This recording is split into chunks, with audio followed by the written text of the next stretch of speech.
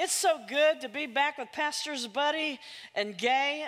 But I noticed, Buddy and Gay, when I came in here, I noticed that there weren't really any brazen idols. There weren't any golden statues. And I just, wow, that kind of made an impression. No brazen idols, no golden statues. But I wonder, even though there's not any statues and brazen images, that doesn't really make us exempt from idol worship, does it? The most important ingredient in any kind of writing is this essential element of good versus evil. Without that, you don't have a plot, do you? The story never really rises or falls. In fact, everything just stays flat, never really gets off to a beginning or has an end. Well, in today's true story, found in the Old Testament book of Judges, it's important to know right off the bat who's who. And so in today's true story, and I need to let you know that I believe the whole Bible is true. And I hate to use the word story because oftentimes we connect that with a fiction feel. But the stories in the Bible are true. They're not fiction. And in today's true story adventure in the Old Testament, we need to know who the good and the bad are right off the bat. And so the good guys in today's story will always be the Israelites. Now, let's just make sure we all know who they are. They are God's chosen people. At times we find them confused and afraid and even disobedient, but yet they are God's chosen people. And so in today's story, they will always be the good guys. Now, the bad guys are the Midianites. And for 7 years, they've come rushing down the hills into the territory of the good guys, the Israelites, and they've been stealing their crops. And so before we really get into the thick of the story, though, let's just rewind a couple of steps and make sure that we're all on the same page. Okay, you remember the good guys, the Israelites, God's chosen people, are the ones whom God rescued from Pharaoh's cruel rule. Remember, they were slaves under Pharaoh for 400 years. He's the one who forced them to bake bricks out in the hot sun. And then finally, God raised up Moses. God raised up Joshua. God raised up Aaron. And he led his people to a specific portion of land that he deemed the promised land. Okay, so they're going from over here, Pharaoh's cruel rule, over there to the promised land. Now, it's going to take them over 40 years to get there. Now, it really shouldn't have taken them that long. It wasn't that far of a distance that would take us over 40 years, but do you know why it took them so long? Because they had a man who was leading them. And men will not stop and ask for directions, will they? Moses, stop, pull over, ask for directions. Yeah, do you know where the promised land? But I guarantee you, if Deborah or Sarah or Phoebe or Mary would have been leading that group, probably would have been there in a week and a half tops. That's beside the point.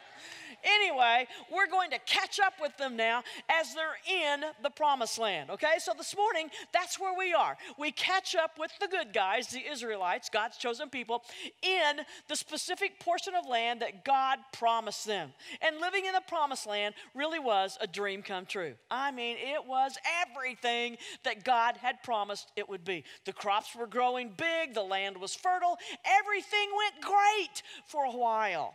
But oftentimes, when things get easier, people tend to get a little lax. And as time went on, the children of Israel stopped honoring and obeying God, and they stopped observing what he had told them to do.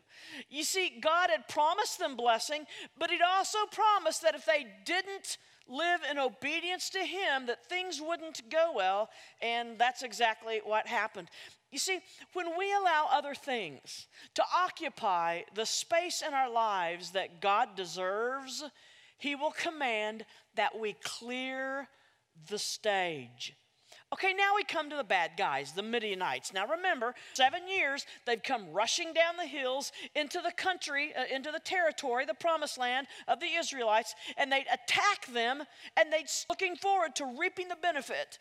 and like clockwork, they come down and they steal it from you. They attack you, they kill some of you and your family, and they steal your crops. Now, what they can't steal and take with them, they burn and destroy. So they steal, kill, burn, and destroy. Man, so this is leaving God's chosen people literally with nothing.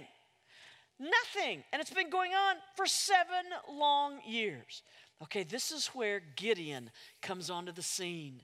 But he's not actually on the scene center stage. He's really behind the scenes. He's backstage. He's hiding. Where is he? Where is he hiding? Well, he's in a wine press.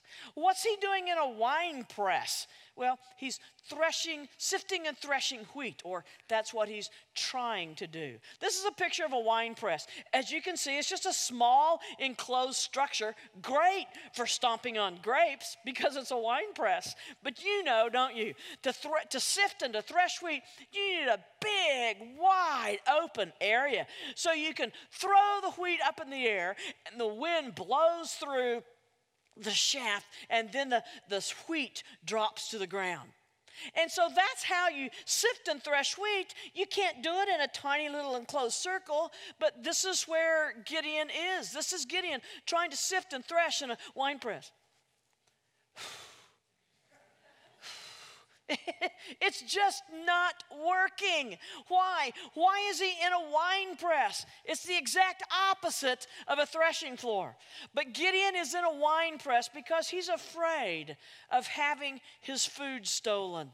Gideon's afraid of the Midianites killing him. He's afraid of losing everything. So he's in this wine press trying to sift and to thresh wheat, but it's just not working. Maybe you know what it's like to be in a wine press. Maybe you know what it's like to be in a situation or an environment or a place that's far less than God's ideal for you. Well, that's what Gideon was. He's hiding. Maybe some of you are hiding. Maybe you've been victimized. Maybe you've been hurt. Maybe you've been abused. You're hiding. You're in this far less than ideal place than God really wants you, but you're just trying to hold on to what little you have. You're just trying to hold on to the little money you do have in your checking account. You're just trying to make next month's house payment. You're just trying to hold on to that job that's shaky, just trying to keep the marriage together. Well, I want you to know that God sees you and he cares about where you are. Now, you've heard probably all your life, God loves you, and he does, but he also cares about where you are. And God cared about where Gideon are. He knew exactly where Gideon was. He knows exactly where you are this morning. And he sent an angel to deliver an important message to Gideon. Notice what the angel says when he speaks to Gideon. He says, when the angel of the Lord appeared to Gideon, he said, "The Lord is with you, mighty warrior."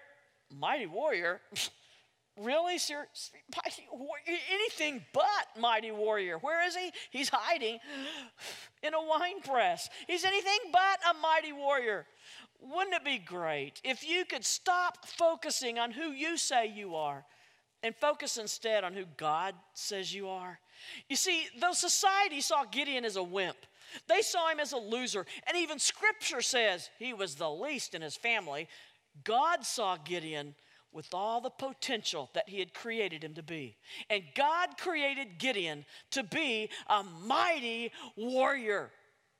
So when God looked at Gideon, he didn't see a person hiding. He saw a mighty warrior because that's who he created him to be. My friends, I want you to know that God has created each one of us to be a mighty warrior. That's right. He is calling Salem Fields Community Church to rise up and to be mighty warriors in these cities, Fredericksburg and the surrounding cities. Well, Susie, I don't know, mighty warrior, that sounds okay for the men, but I'm a woman. I don't want to be a mighty warrior. I want you to know that mighty warrior in the Hebrew language, that phrase, mighty warrior, is also used, the same phrase, in Proverbs 31 when God talks about the godly woman. So there's a feminine side to mighty warrior, and there's a masculine side to mighty warrior. And God has created all of his children to be mighty warriors. So when God looks at you, he doesn't see your failures or your past. As Buddy said in his prayer, he's crazy about you. Oh, he's madly in love with you, not mad at you, but madly in love with you. And he sees you with all the potential that he created you to be. And he has created each one within the sound of my voice to be a mighty warrior. We are mighty warriors. We can be. That's who God has created us to be. Okay, now as we move through the story, we're going to see that God is going to call Gideon to action. That's right. He's going to use a man that we would not have chosen. But again, God sees him with all the potential he's created him to be. So God is going to move Gideon into battle. He's going to call him to lead the army of the Israelites, his chosen people, against the bad guys, the Midianites. He's going to use a frightened young man who's what? He's hiding in a wine press. Remember, he knows what he can become, and God knows what you can become too in the power of his Holy Spirit. But first, God is going to comfort Gideon. He needs to comfort him, and he needs to calm his fears. So let's look at the scripture. Judges 6:23 says, "But the Lord said to him, 'Peace, do not be afraid. You are not going to die.'" Before God will use Gideon publicly, he's going to challenge him privately. Gideon, there's a problem in your family. Your dad has some Baal altars in his house, in his household. Now, a Baal altar was an image, was an idol. We hear all about Baal through the Old Testament. Actually, Queen Jezebel is the one who was responsible for introducing the northern kingdom of Israel to Baal worship. And so Gideon's dad had some Baal idols and altars built to Baal in his household. God wants to use Gideon to be a mighty warrior and to lead God's people against the enemy. But first, he's going to deal with him privately. God wants to do that with us too. He wants to deal with you privately before he ministers through you in a powerful way. And he does want to work in and through each one of you in a mighty and powerful way. Okay, Gideon, before you lead my army of people against the enemy, first I need you to deal with your own family. Gideon, I need you to tear down those Baal altars. In other words, he's asking Gideon to clear the stage. Remember, when other things begin to occupy the space in our lives that God deserves, he will command that we clear the stage. And so let's look at scripture, Judges 6:27. "So Gideon took 10 of his servants and did as the Lord told him." He's smashing, he's demolishing, he's removing the Baal idols. Let's just pause for a moment. What is an idol? Well, an idol can be anything that is as important as God, something that's more important than God, or can simply be something that we place too much time and focus and attention and energy on. We tend to think of an idol as something that's evil, and many times it is. But it can start out being not evil. Like money can become an idol. Money in itself isn't evil, but it can become an idol in our lives. And so sometimes idols are evil. Pornography can be an idol. Yes, that's evil. Drug use, yes, that's alcoholism. We know those things are definitely things that Satan wants us to get involved in. But let me challenge you to think of this. Could an idol be something that's not evil? It actually could be. It's not just about golden cows anymore. You see, we have immoral, and we know what that is. That's the bad stuff. And we have moral, the good stuff. But what about things that are in the middle? That's amoral. In other words, it's neutral, like popcorn. It's not immoral. It's not moral. It's just neutral. It's just right in the middle. So it could be that there could be an idol in your life, and in a few moments I want to share about an idol that cropped up in my life. But an idol could be your children, it could be your parents, it could be your boyfriend, your girlfriend, it could be your spouse, it could be your career, your checking account, your savings account. It could be a video game. It could be Instagram. It could be Pinterest. It can be anything that you focus too much attention on and are investing too much time or money or energy in. So Gideon did what God told him to. He crushed the idols. Let's read the rest of Judges 6:27. So Gideon took 10 of his servants, and he did as the Lord told him. But because he was afraid of the men of the town, he did it at night rather than in the daytime.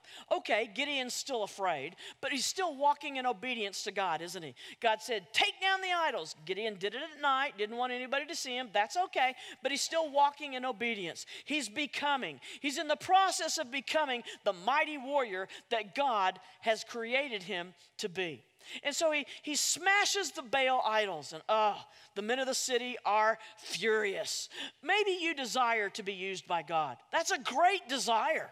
And God wants to use you. Again, he wants to do big things in you and through you. But before he does that, he's going to say, clear the stage.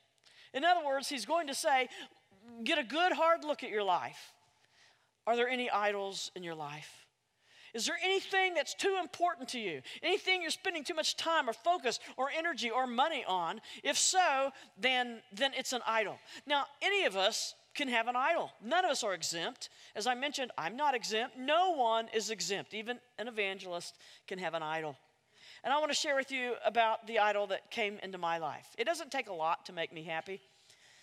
A big Coke in a cup of crushed ice makes me really, really happy. I love Coca-Cola. I especially love that little sting right there as it's going down. You know, Pepsi doesn't have that, but right there, Coke's got that little sting that goes right down. I love that. Love the sting, love the taste, love the smell, love the feel. I love Coca-Cola. Now, as Gay mentioned, I used to work for Focus on the Family. I was there almost 20 years. That was in Colorado Springs, Colorado. Well, I moved back home 3 years ago, and home is Bethany, Oklahoma. It's connected to Oklahoma City, so I just say Oklahoma City. It's all connected together. And I realized after I moved in and unpacked, oh my goodness, I'm only maybe half a mile, just a few blocks from Sonic. Now, I don't know if they have Sonic in these parts. Do you have Sonic? Oh, my Lanta. Don't you love Sonic? I mean, their crushed ice makes any drink better, doesn't it? I love Sonic, and I realized after I unpacked, whoa, I'm only half a mile, maybe not even that far from Sonic. And I also realized that if you get to our Sonic, by 10 o'clock in the morning, you can get a large soft drink for only 99 cents. And so I would wake up each morning and quickly, mentally go through my list of things to do, and then I would think, okay, now can I get all this done and make it to Sonic by 10 o'clock so I can get my Coca-Cola, large Coca-Cola for only 99 cents. And I would rush around and try to make it to Sonic, and I'd get my large Coke for 99 cents, and then usually I'd have lunch with a friend. Now, if the friend and I agreed to meet at a Coca-Cola establishment, a restaurant that serves Coca-Cola, no problem, I'll have the drink that I want. But if she suggested a restaurant that's a Pepsi establishment, and I do have them all memorized, then I would go to Sonic, and I'd get my Route 44. That's an extra big Coca-Cola with crushed ice, and I'd just walk right on into the restaurant. And sometimes, not often, but once in a while, an employee from the restaurant would say, I'm sorry, ma'am, but you can't bring an outside drink into the restaurant. And if that would happen, I would very politely and gently say, thank you, I know. And when you start serving Coke, I won't need to. Now, I'm embarrassed to admit that to you. I am, but I'm just trying to be honest and vulnerable. That's pretty snooty, isn't it? And I don't like you knowing that about me, but that's what I would say. And I'd sit down and I'd drink my Coke. Now, again, I've got them all memorized. I know TGI Fridays is a Coke establishment. McDonald's is always Coke. Chili's is a Coke establishment. But Applebee's is a Pepsi product place. And Taco Bell is Pepsi. So I've got them all memorized. Burger King is Coca-Cola. Jack in the Box is Pepsi. And I've got them all memorized. And so I know whichever restaurant we're going to, which serves Coke and which serves Pepsi. If it's a chain restaurant, if it's a local establishment, then I don't have a clue. I've got to call them ahead of time, and I've done that, going, you a Coke or Pepsi place? And if it's a Pepsi place, then I swing by Sonic, get my Route 44, and walk in with it.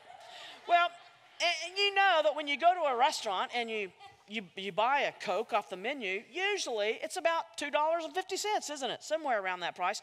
So you're going to have to drink 6 to 8 to get your money's worth, aren't you? That's just common sense. So I'd have a few refills and making sure I get my money's worth. Don't want to waste my money. And then those of you who know about Sonic, that from 2 o'clock to 4 o'clock every single day, 7 days a week, it's happy hour. And every soft drink is on for half price. And so I'd have to go through the drive-thru at half hour, get my Route 44 for half off. And then at dinner, I'd go out with a friend again, and we'd go back through the whole Coke establishment or Pepsi establishment. We go through the whole scenario again. And then sometime that evening, I'm probably going to get a little thirsty before I go to bed. And you guess what I'm going to get? I'm going to go upstairs to a room I've created called my Coca-Cola Cafe. I've actually got a 1950s or 70s, I'm not sure, Coca-Cola restored machine that's filled with Coke and grape and orange and strawberry and IBC root beer and other drinks, but Coca-Cola is the one I choose. And I put in a dime and I pull out the bottle, pop open the lid, and I can have a Coke before I go to bed. Now, so far I'm not seeing a problem. Are you? I love Coca-Cola. Well, God began to deal with me. But I'm kind of slow sometimes, and it took me a while to realize that God was trying to deal with me. See, I don't want you to think for a second, Susie said Coke is a sin. No, I'm not saying that, because you're normal people. You know how to drink Coke normal. I mean, maybe you have a Coke with some Mexican food or with a burger with some pizza. You probably don't walk around with an IV unit carrying your Coca-Cola with you everywhere you go. You're normal people. I was not a normal person. And so with God's help, I gave up Coca-Cola for 1 whole year. Now I'm in the, don't affirm me. No, don't encourage me, because if I weren't a Christian, I probably would have killed you for a Coke drink. No, but now I'm trying to learn to drink it like a normal person. And if I can, then I think God will let me have it in my life. If not, I may need to give it up forever. And I will do that if he asks me, because I really want to be obedient. He was asking me to clear the stage. Susie, Coke has become too important to you. And it had. It had become an idol in my life. Gideon, tear down the idols. And so we did tear down the idols, and as I mentioned earlier, it made the men of the city furious. And Judges 6:28-31, the men of the city were angry. They said to his father, Joash, bring out your son so he may die, because he did such a terrible thing. But when Joash, Gideon's dad, saw the boldness of his son, it stirred something within him. You see, once he had worshiped God, but somehow he had gotten sucked into worshiping idols. And now, as he sees this act of courage that his son has demonstrated, something stirring within him, and he gives his life back to God, and he realizes the stupidity of his Baal idols. You never know how many people that God will impact and influence simply because you choose to be obedient. It works. God will bless others through you. So Joash said to the men of the city, if Baal is real, he can defend himself.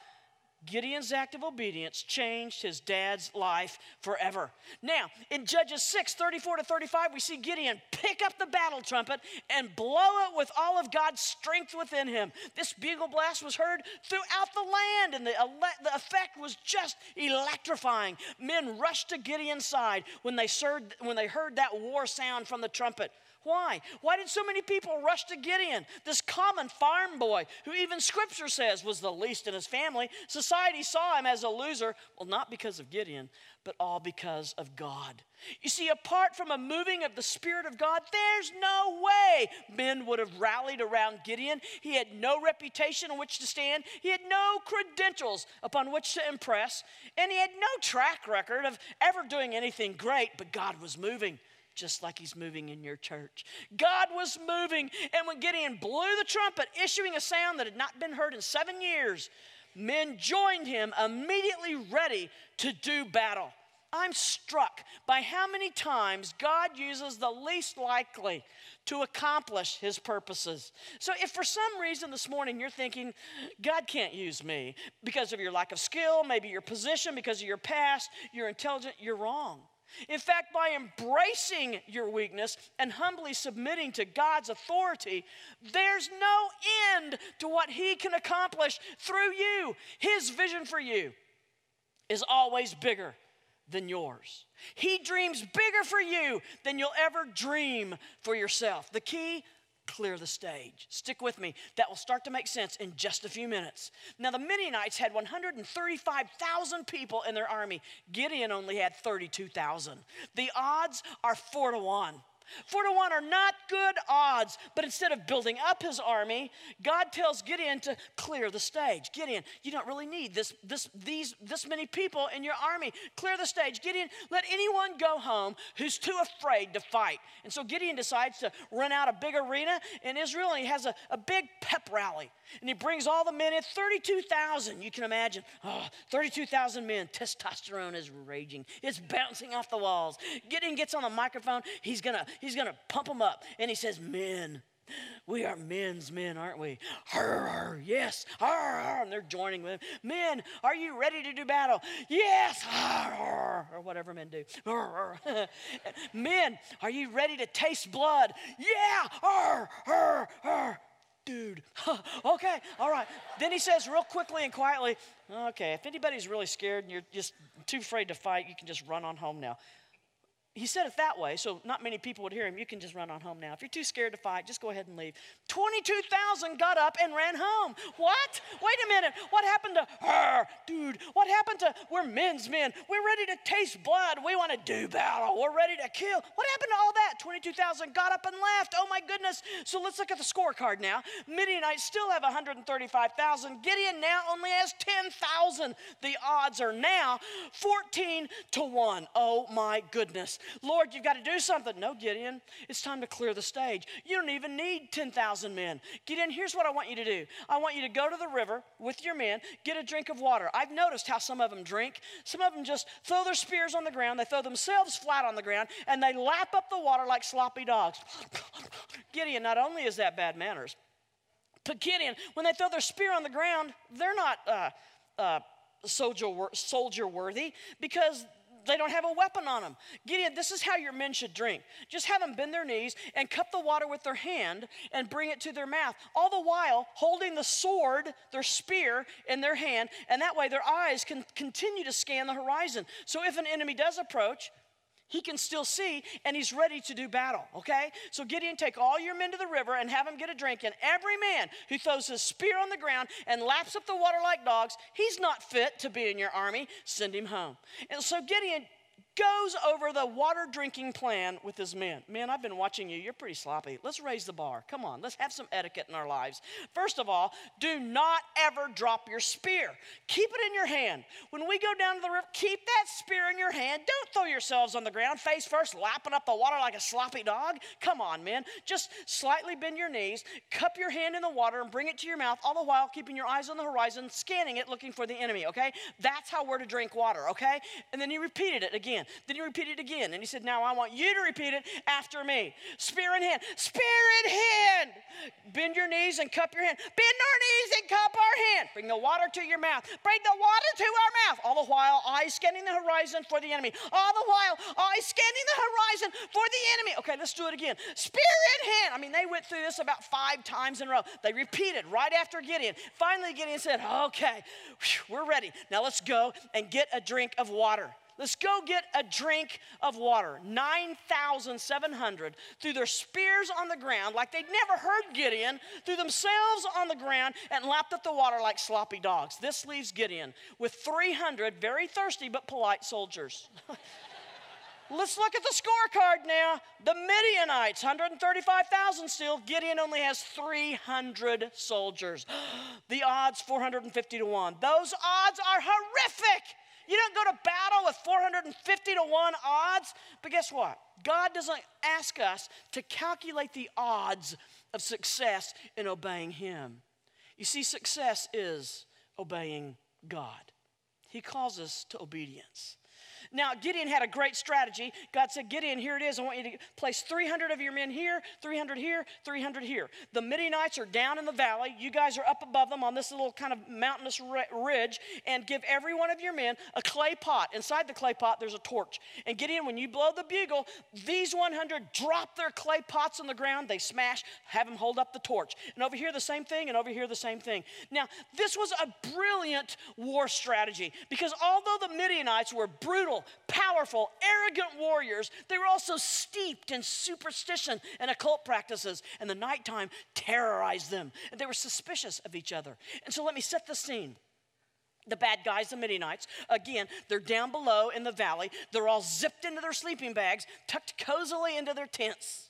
And here's Gideon's army, 100, 100, 100, up above the mountainous ridge right above them.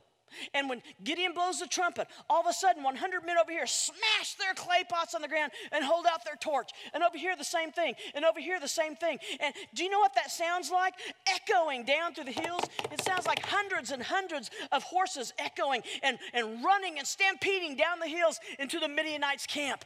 I mean, it's just terrifying. And so the Midianites are wiping the sleep out of their eyes, coming out of their tents.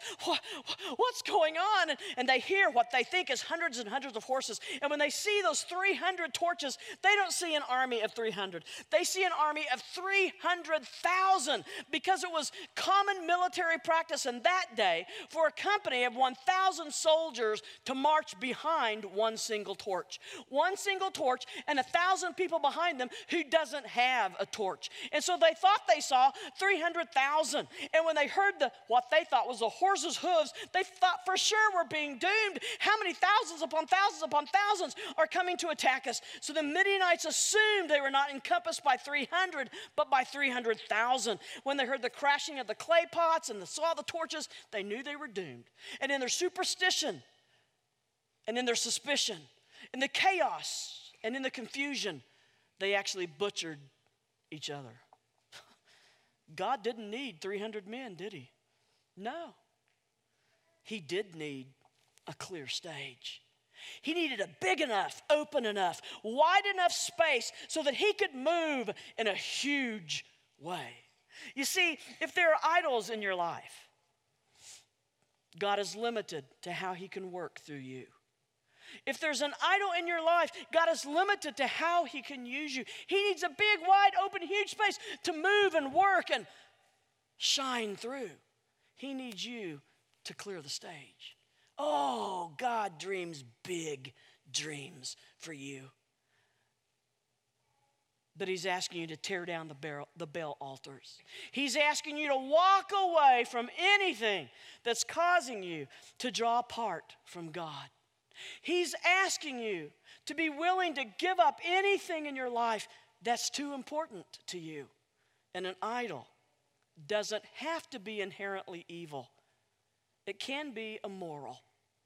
So whether it's pornography or gambling or alcoholism or drug use or gossip or criticism or romance novels or video game or Pinterest, whatever it could be in your life, even Coca-Cola, if it's become too important to you, it's an idol. And God is saying, clear the stage. Would you be willing to do that this morning? Would you be willing to give up anything that you're thinking about too much, investing too much time or energy or effort or money into? God wants to use you. But first, he's going to ask you to clear the stage. And my friends, right now, it is time for us to clear the stage. Clear the stage and set the sound and the lights ablaze. If that's the measure you must take to crush the idols. Jerk the pews and all the decorations too, until the congregation's fueling half revival.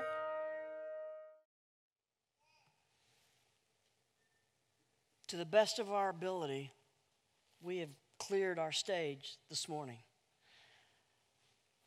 Now it's time for you to clear your stage, the stage of your minds, the stage of your hearts. For you to put God center stage in your life where he really belongs, what would need to change? What would need to move if you put God really where he needed to be, center stage? It's not about golden calves anymore. We're going to play that song one more time as a commitment song. If God has brought something to your mind, would you come forward and clear the stage? Would you come forward and seek him at this altar and say, Father, I'm sorry, I've been wrong. I didn't realize, but yes, that became too important to me. As the video said, when was the last time we got on our knees and prayed until they blistered? When was the last time that we called our friends and said, this is where the party ends, I'm staying here and I'm praying through? We have to get it right. God needs and wants to use you, mighty warriors, in this day and age and in this culture, but he can't if you've got a full stage. So this morning, will you clear the stage? Clear the stage and set the sound and the lights ablaze. If that's the measure you must take to crush the idols. We have a fancy name for this. It's called sanctification. It's making Jesus Lord of all of our lives. And now that you have cleared the stage, you may be able to see some things that you couldn't see before because it was too cluttered. For instance, now you may notice stage right, back in the wings, there's a prop that God needs. Oh, I need that prop. I need that attitude. I need that habit. Okay, God, it's yours. And you may see an old dim light hanging down backstage. You couldn't see it before. The stage was too cluttered. And God may say, I need that too. Yes, it's yours, Lord. It's yours. It's yours. And God will continue to show you things in your life. I need that too. Yes, Lord. I cleared the stage. Now, as you keep showing me things that keep climbing back on the stage, I will give them to you. It's total surrender. Will you stand, please? We're going to end just one verse and the chorus of I Surrender All. And if anyone else wants to clear the stage, you want to do business with God, now's your time to come because we'll close after this. Come now if you want to pray.